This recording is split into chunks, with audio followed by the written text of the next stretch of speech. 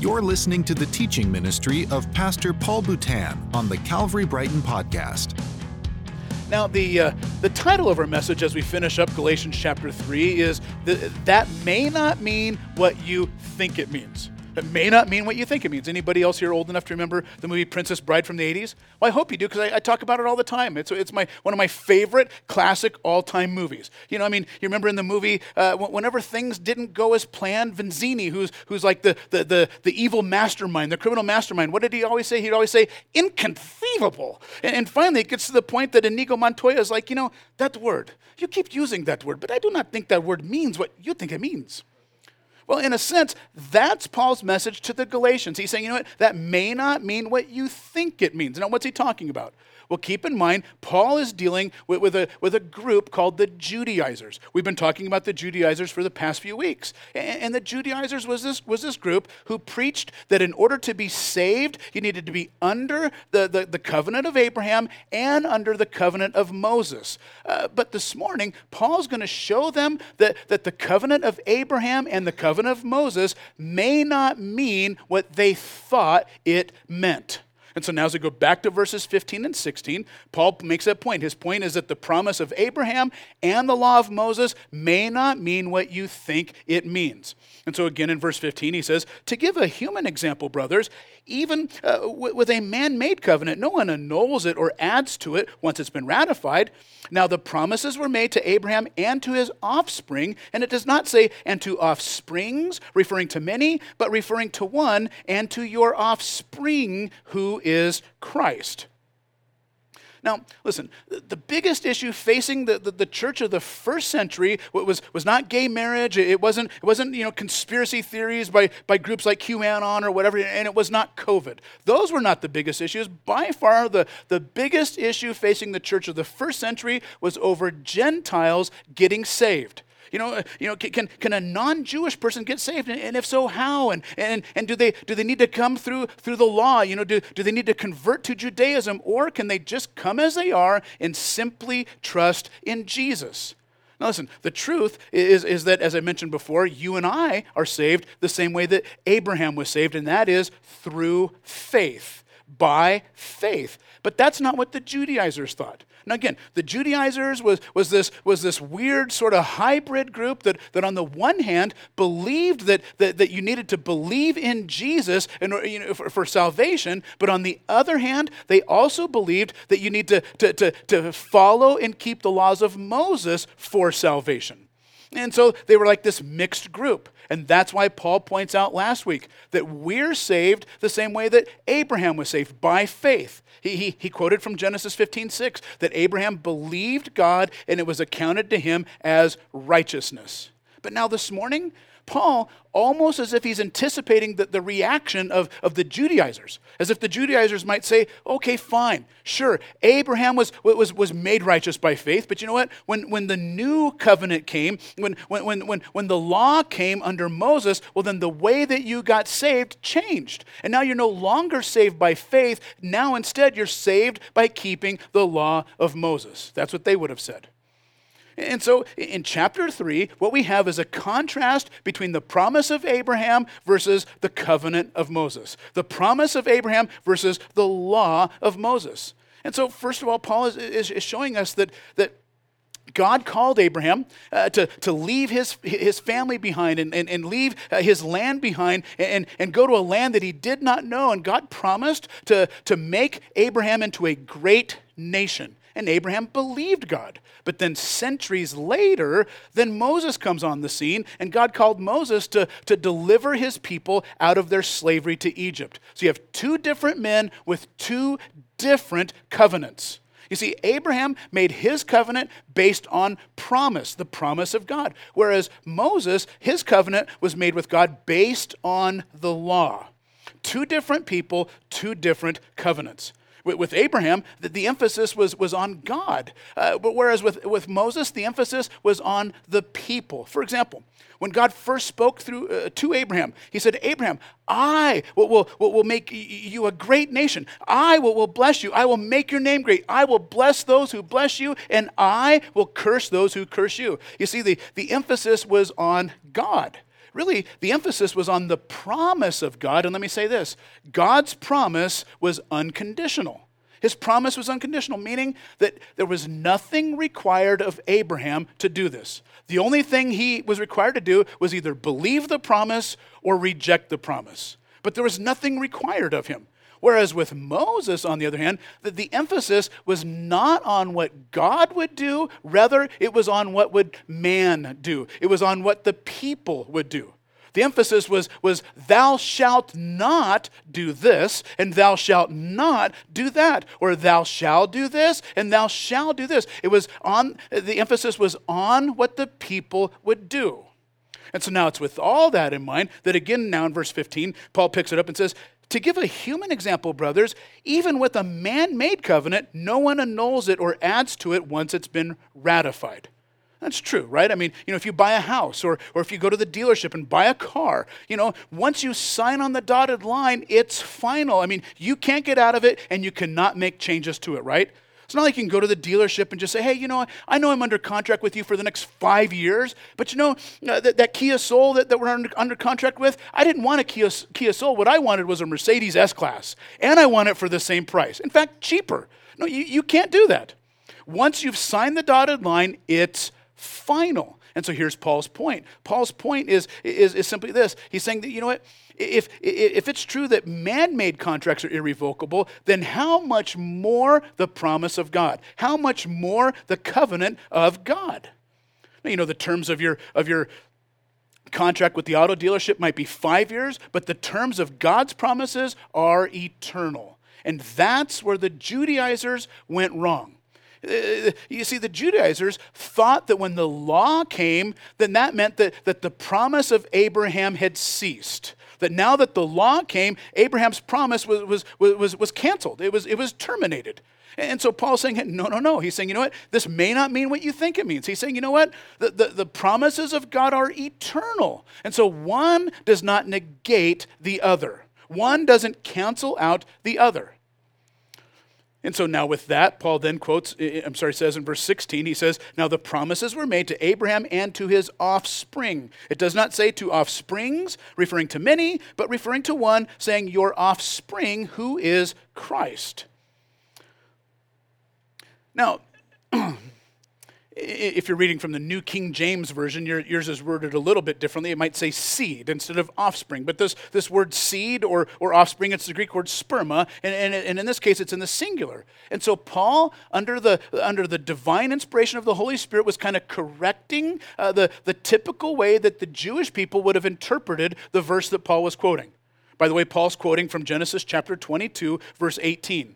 Genesis 22:18, where it says, in your seed, all the nations of the earth shall be blessed. Now, typically, the Jewish people would have read Genesis 22:18, and they would have interpreted that they themselves, the Jewish people, the nation of Israel, that they themselves were the fulfillment of God's promise to Abraham. But what Paul's saying is that no, the real fulfillment of God's promise to Abraham wasn't the Jewish people, it wasn't the nation of Israel. No, the real fulfillment was Jesus himself, that he, the Christ, is the offspring. He's the fulfillment of the promise. He's the Savior of the world. And by the way, he's not just the Savior of the Jewish people, but he quotes in Genesis 22:18 that through your seed, Jesus, all the nations of the earth shall be blessed. He's not just the Savior of the Jewish people, he's the Savior of all people, of the entire world. For God so loved the world that he gave his only begotten Son. And so now, as we pick it up in verses 17 and 18, now Paul reiterates that the law doesn't cancel the promise. The law doesn't cancel the promise. Verse 17, he says, this is what I mean. The law, which came 430 years afterward, does not annul a covenant previously ratified by God so as to make the promise void. For if the inheritance comes by the law, it no longer comes by the promise, but God gave it to Abraham by a promise. Now, first of all, there's a problem here. And the problem is that Paul says that the law came 430 years after God made his promise to Abraham. Now, the problem with that is that if you know the book of Genesis, you know that actually it was 640 645 years after the promise of Abraham that the law came. God made the promise in Genesis chapter 12, and then 645 years later, the law came. So now you're thinking, well, maybe the promise doesn't mean what I thought the promise means. No, listen, it's true that God first gave his promise to Abraham 645 years before the law even came, but then that promise was repeated verbatim to Isaac, and then later on it was repeated to Jacob. In fact, the last time that promise was mentioned, it was given to Jacob just before Jacob and his sons went down to Egypt 430 years before God delivered the children of Israel out of Egypt, and then God gave Moses the law. So what it should have said is that 430 years after the last time that promise was given, then the law came.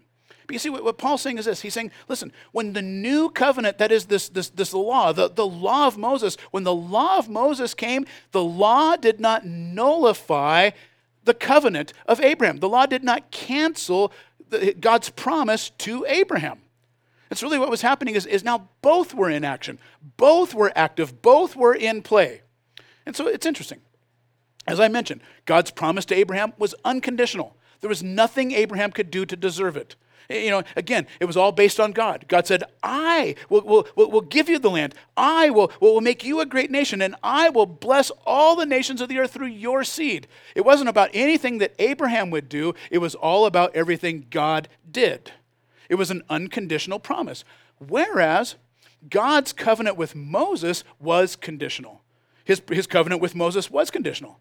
It was all dependent on what the people did. For example, if the people obeyed God, then God would bless the people. But if the people disobeyed God, then he would curse them and drive them out of the land.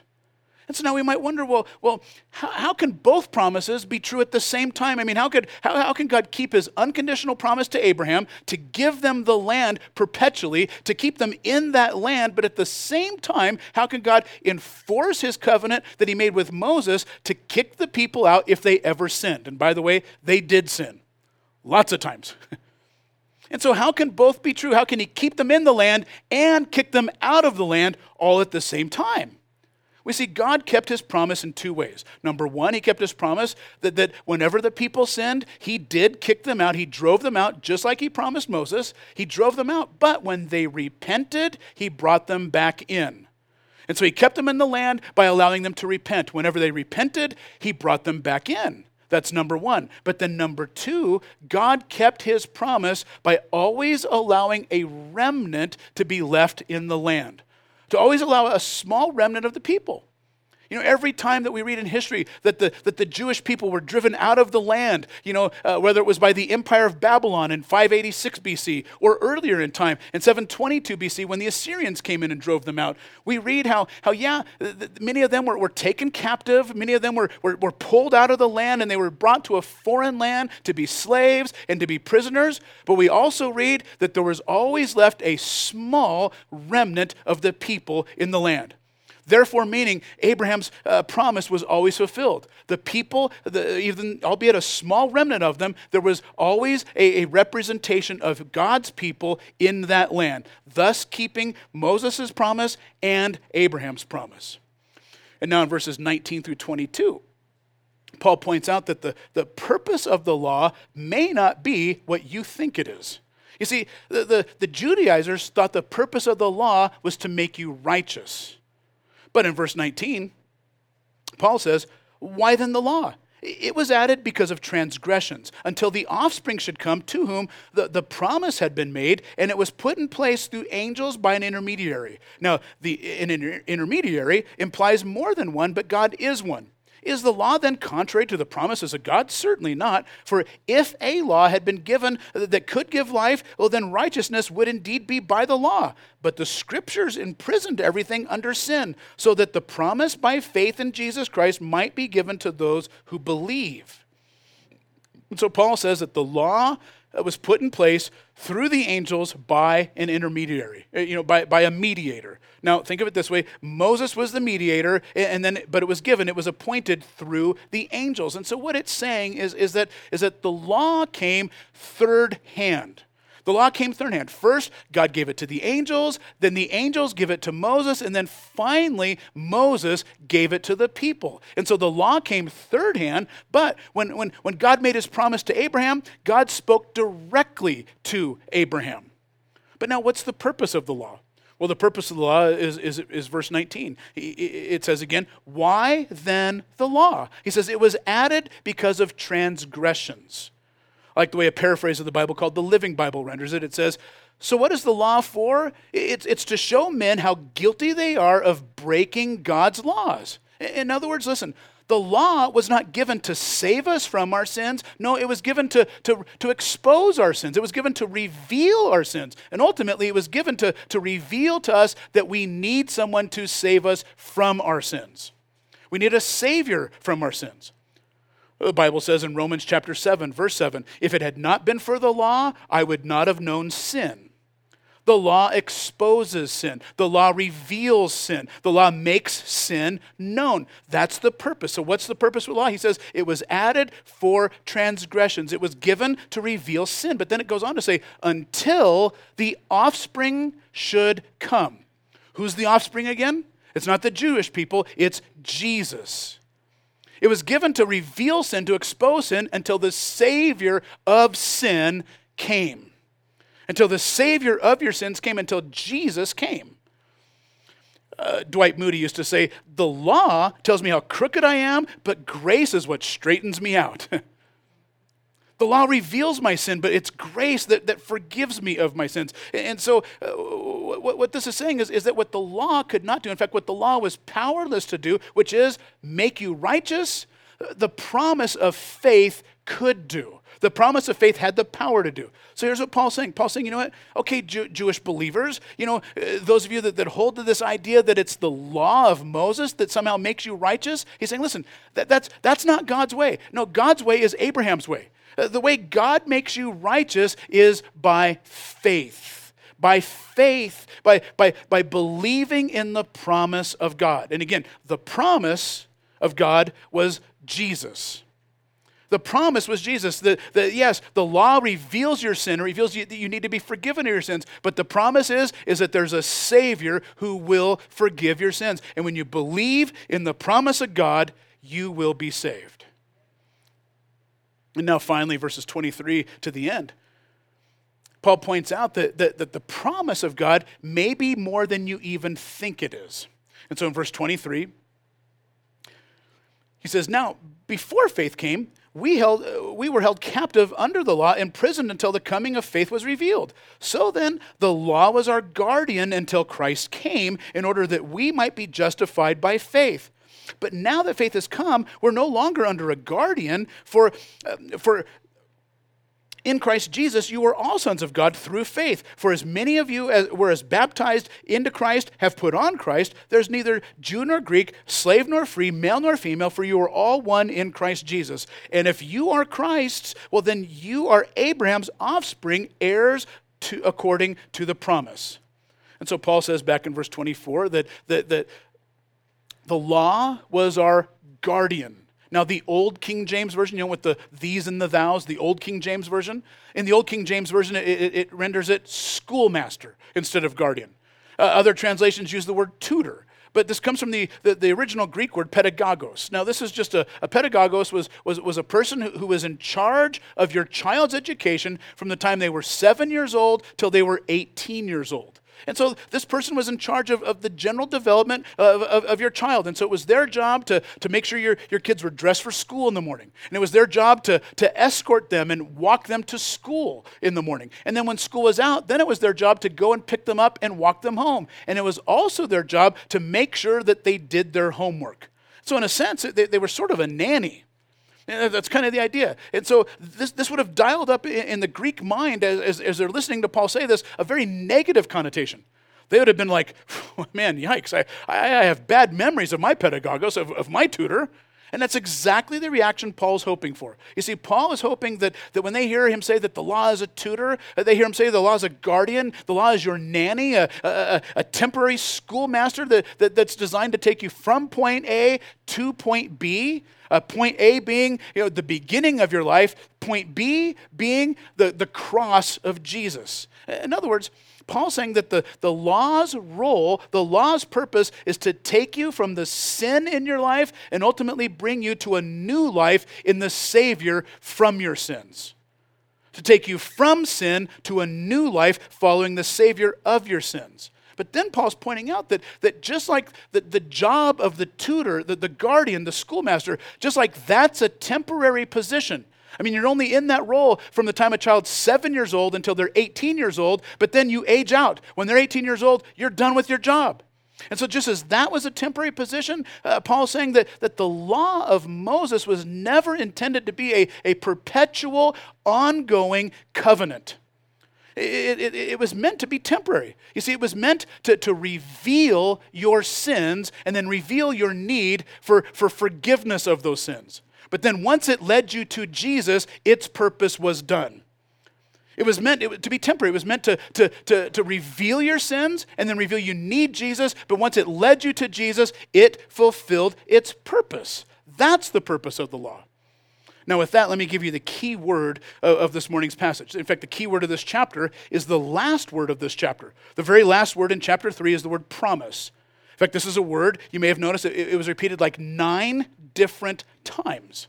And so again, you have a contrast between the promise versus the law, the promise of Abraham versus the law of Moses. And what Paul is pointing out is that there's nothing the law could do to nullify the promise of God.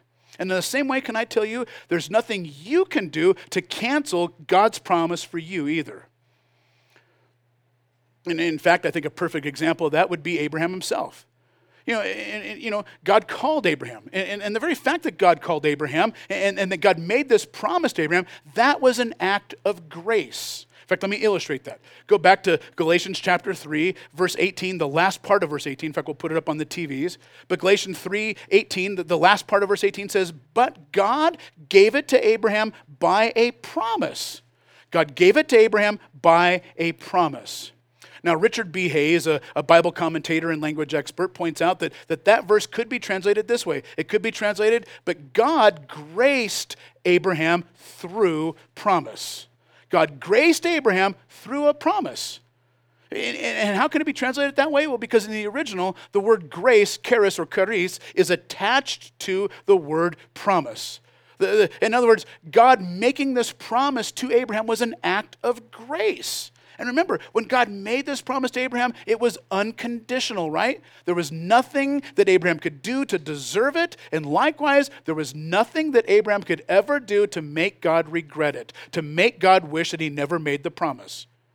And trust me, Abraham, he was not a perfect person.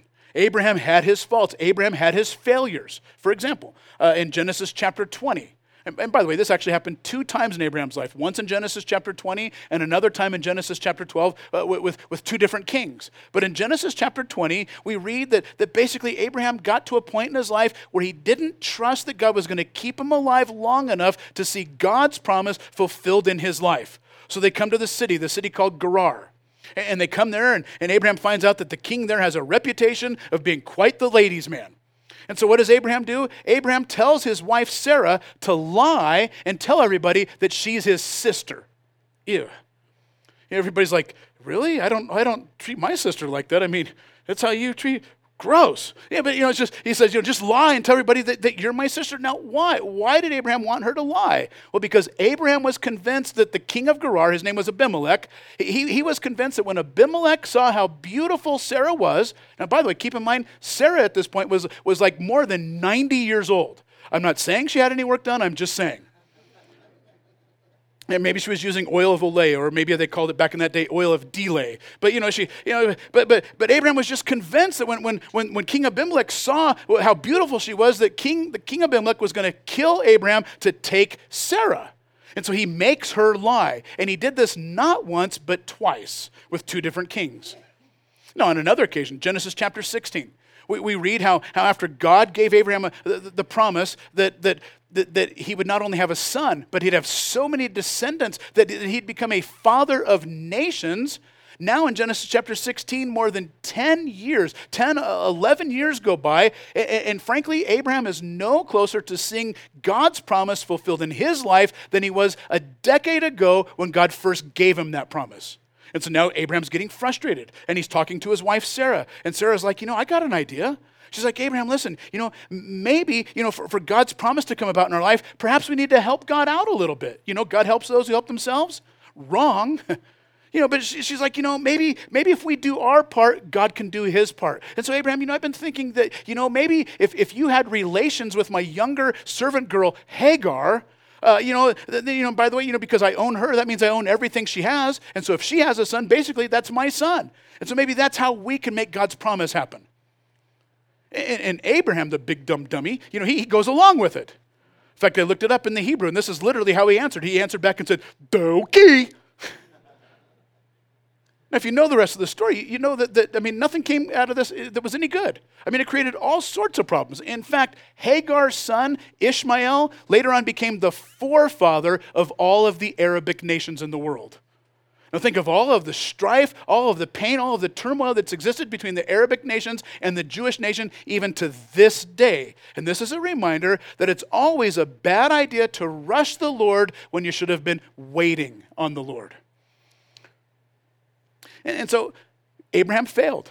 He failed and failed and failed. He was not a perfect person. But you see, God's covenant with Abraham, God's promise to Abraham was unconditional. Why? Because the promise was not based on how good Abraham was. It was based on how good God is. And so although Abraham blew it again and again and again, we see that God was faithful again and again and again. Now I say this because, some of you have had some serial, promise breakers in your life. Maybe you've had a spouse who's ran out on you. Maybe you've had parents who've given up on you. Or you've had a person who you trusted. They promised they would always be there. They would never leave you. And yet they left you and they failed you.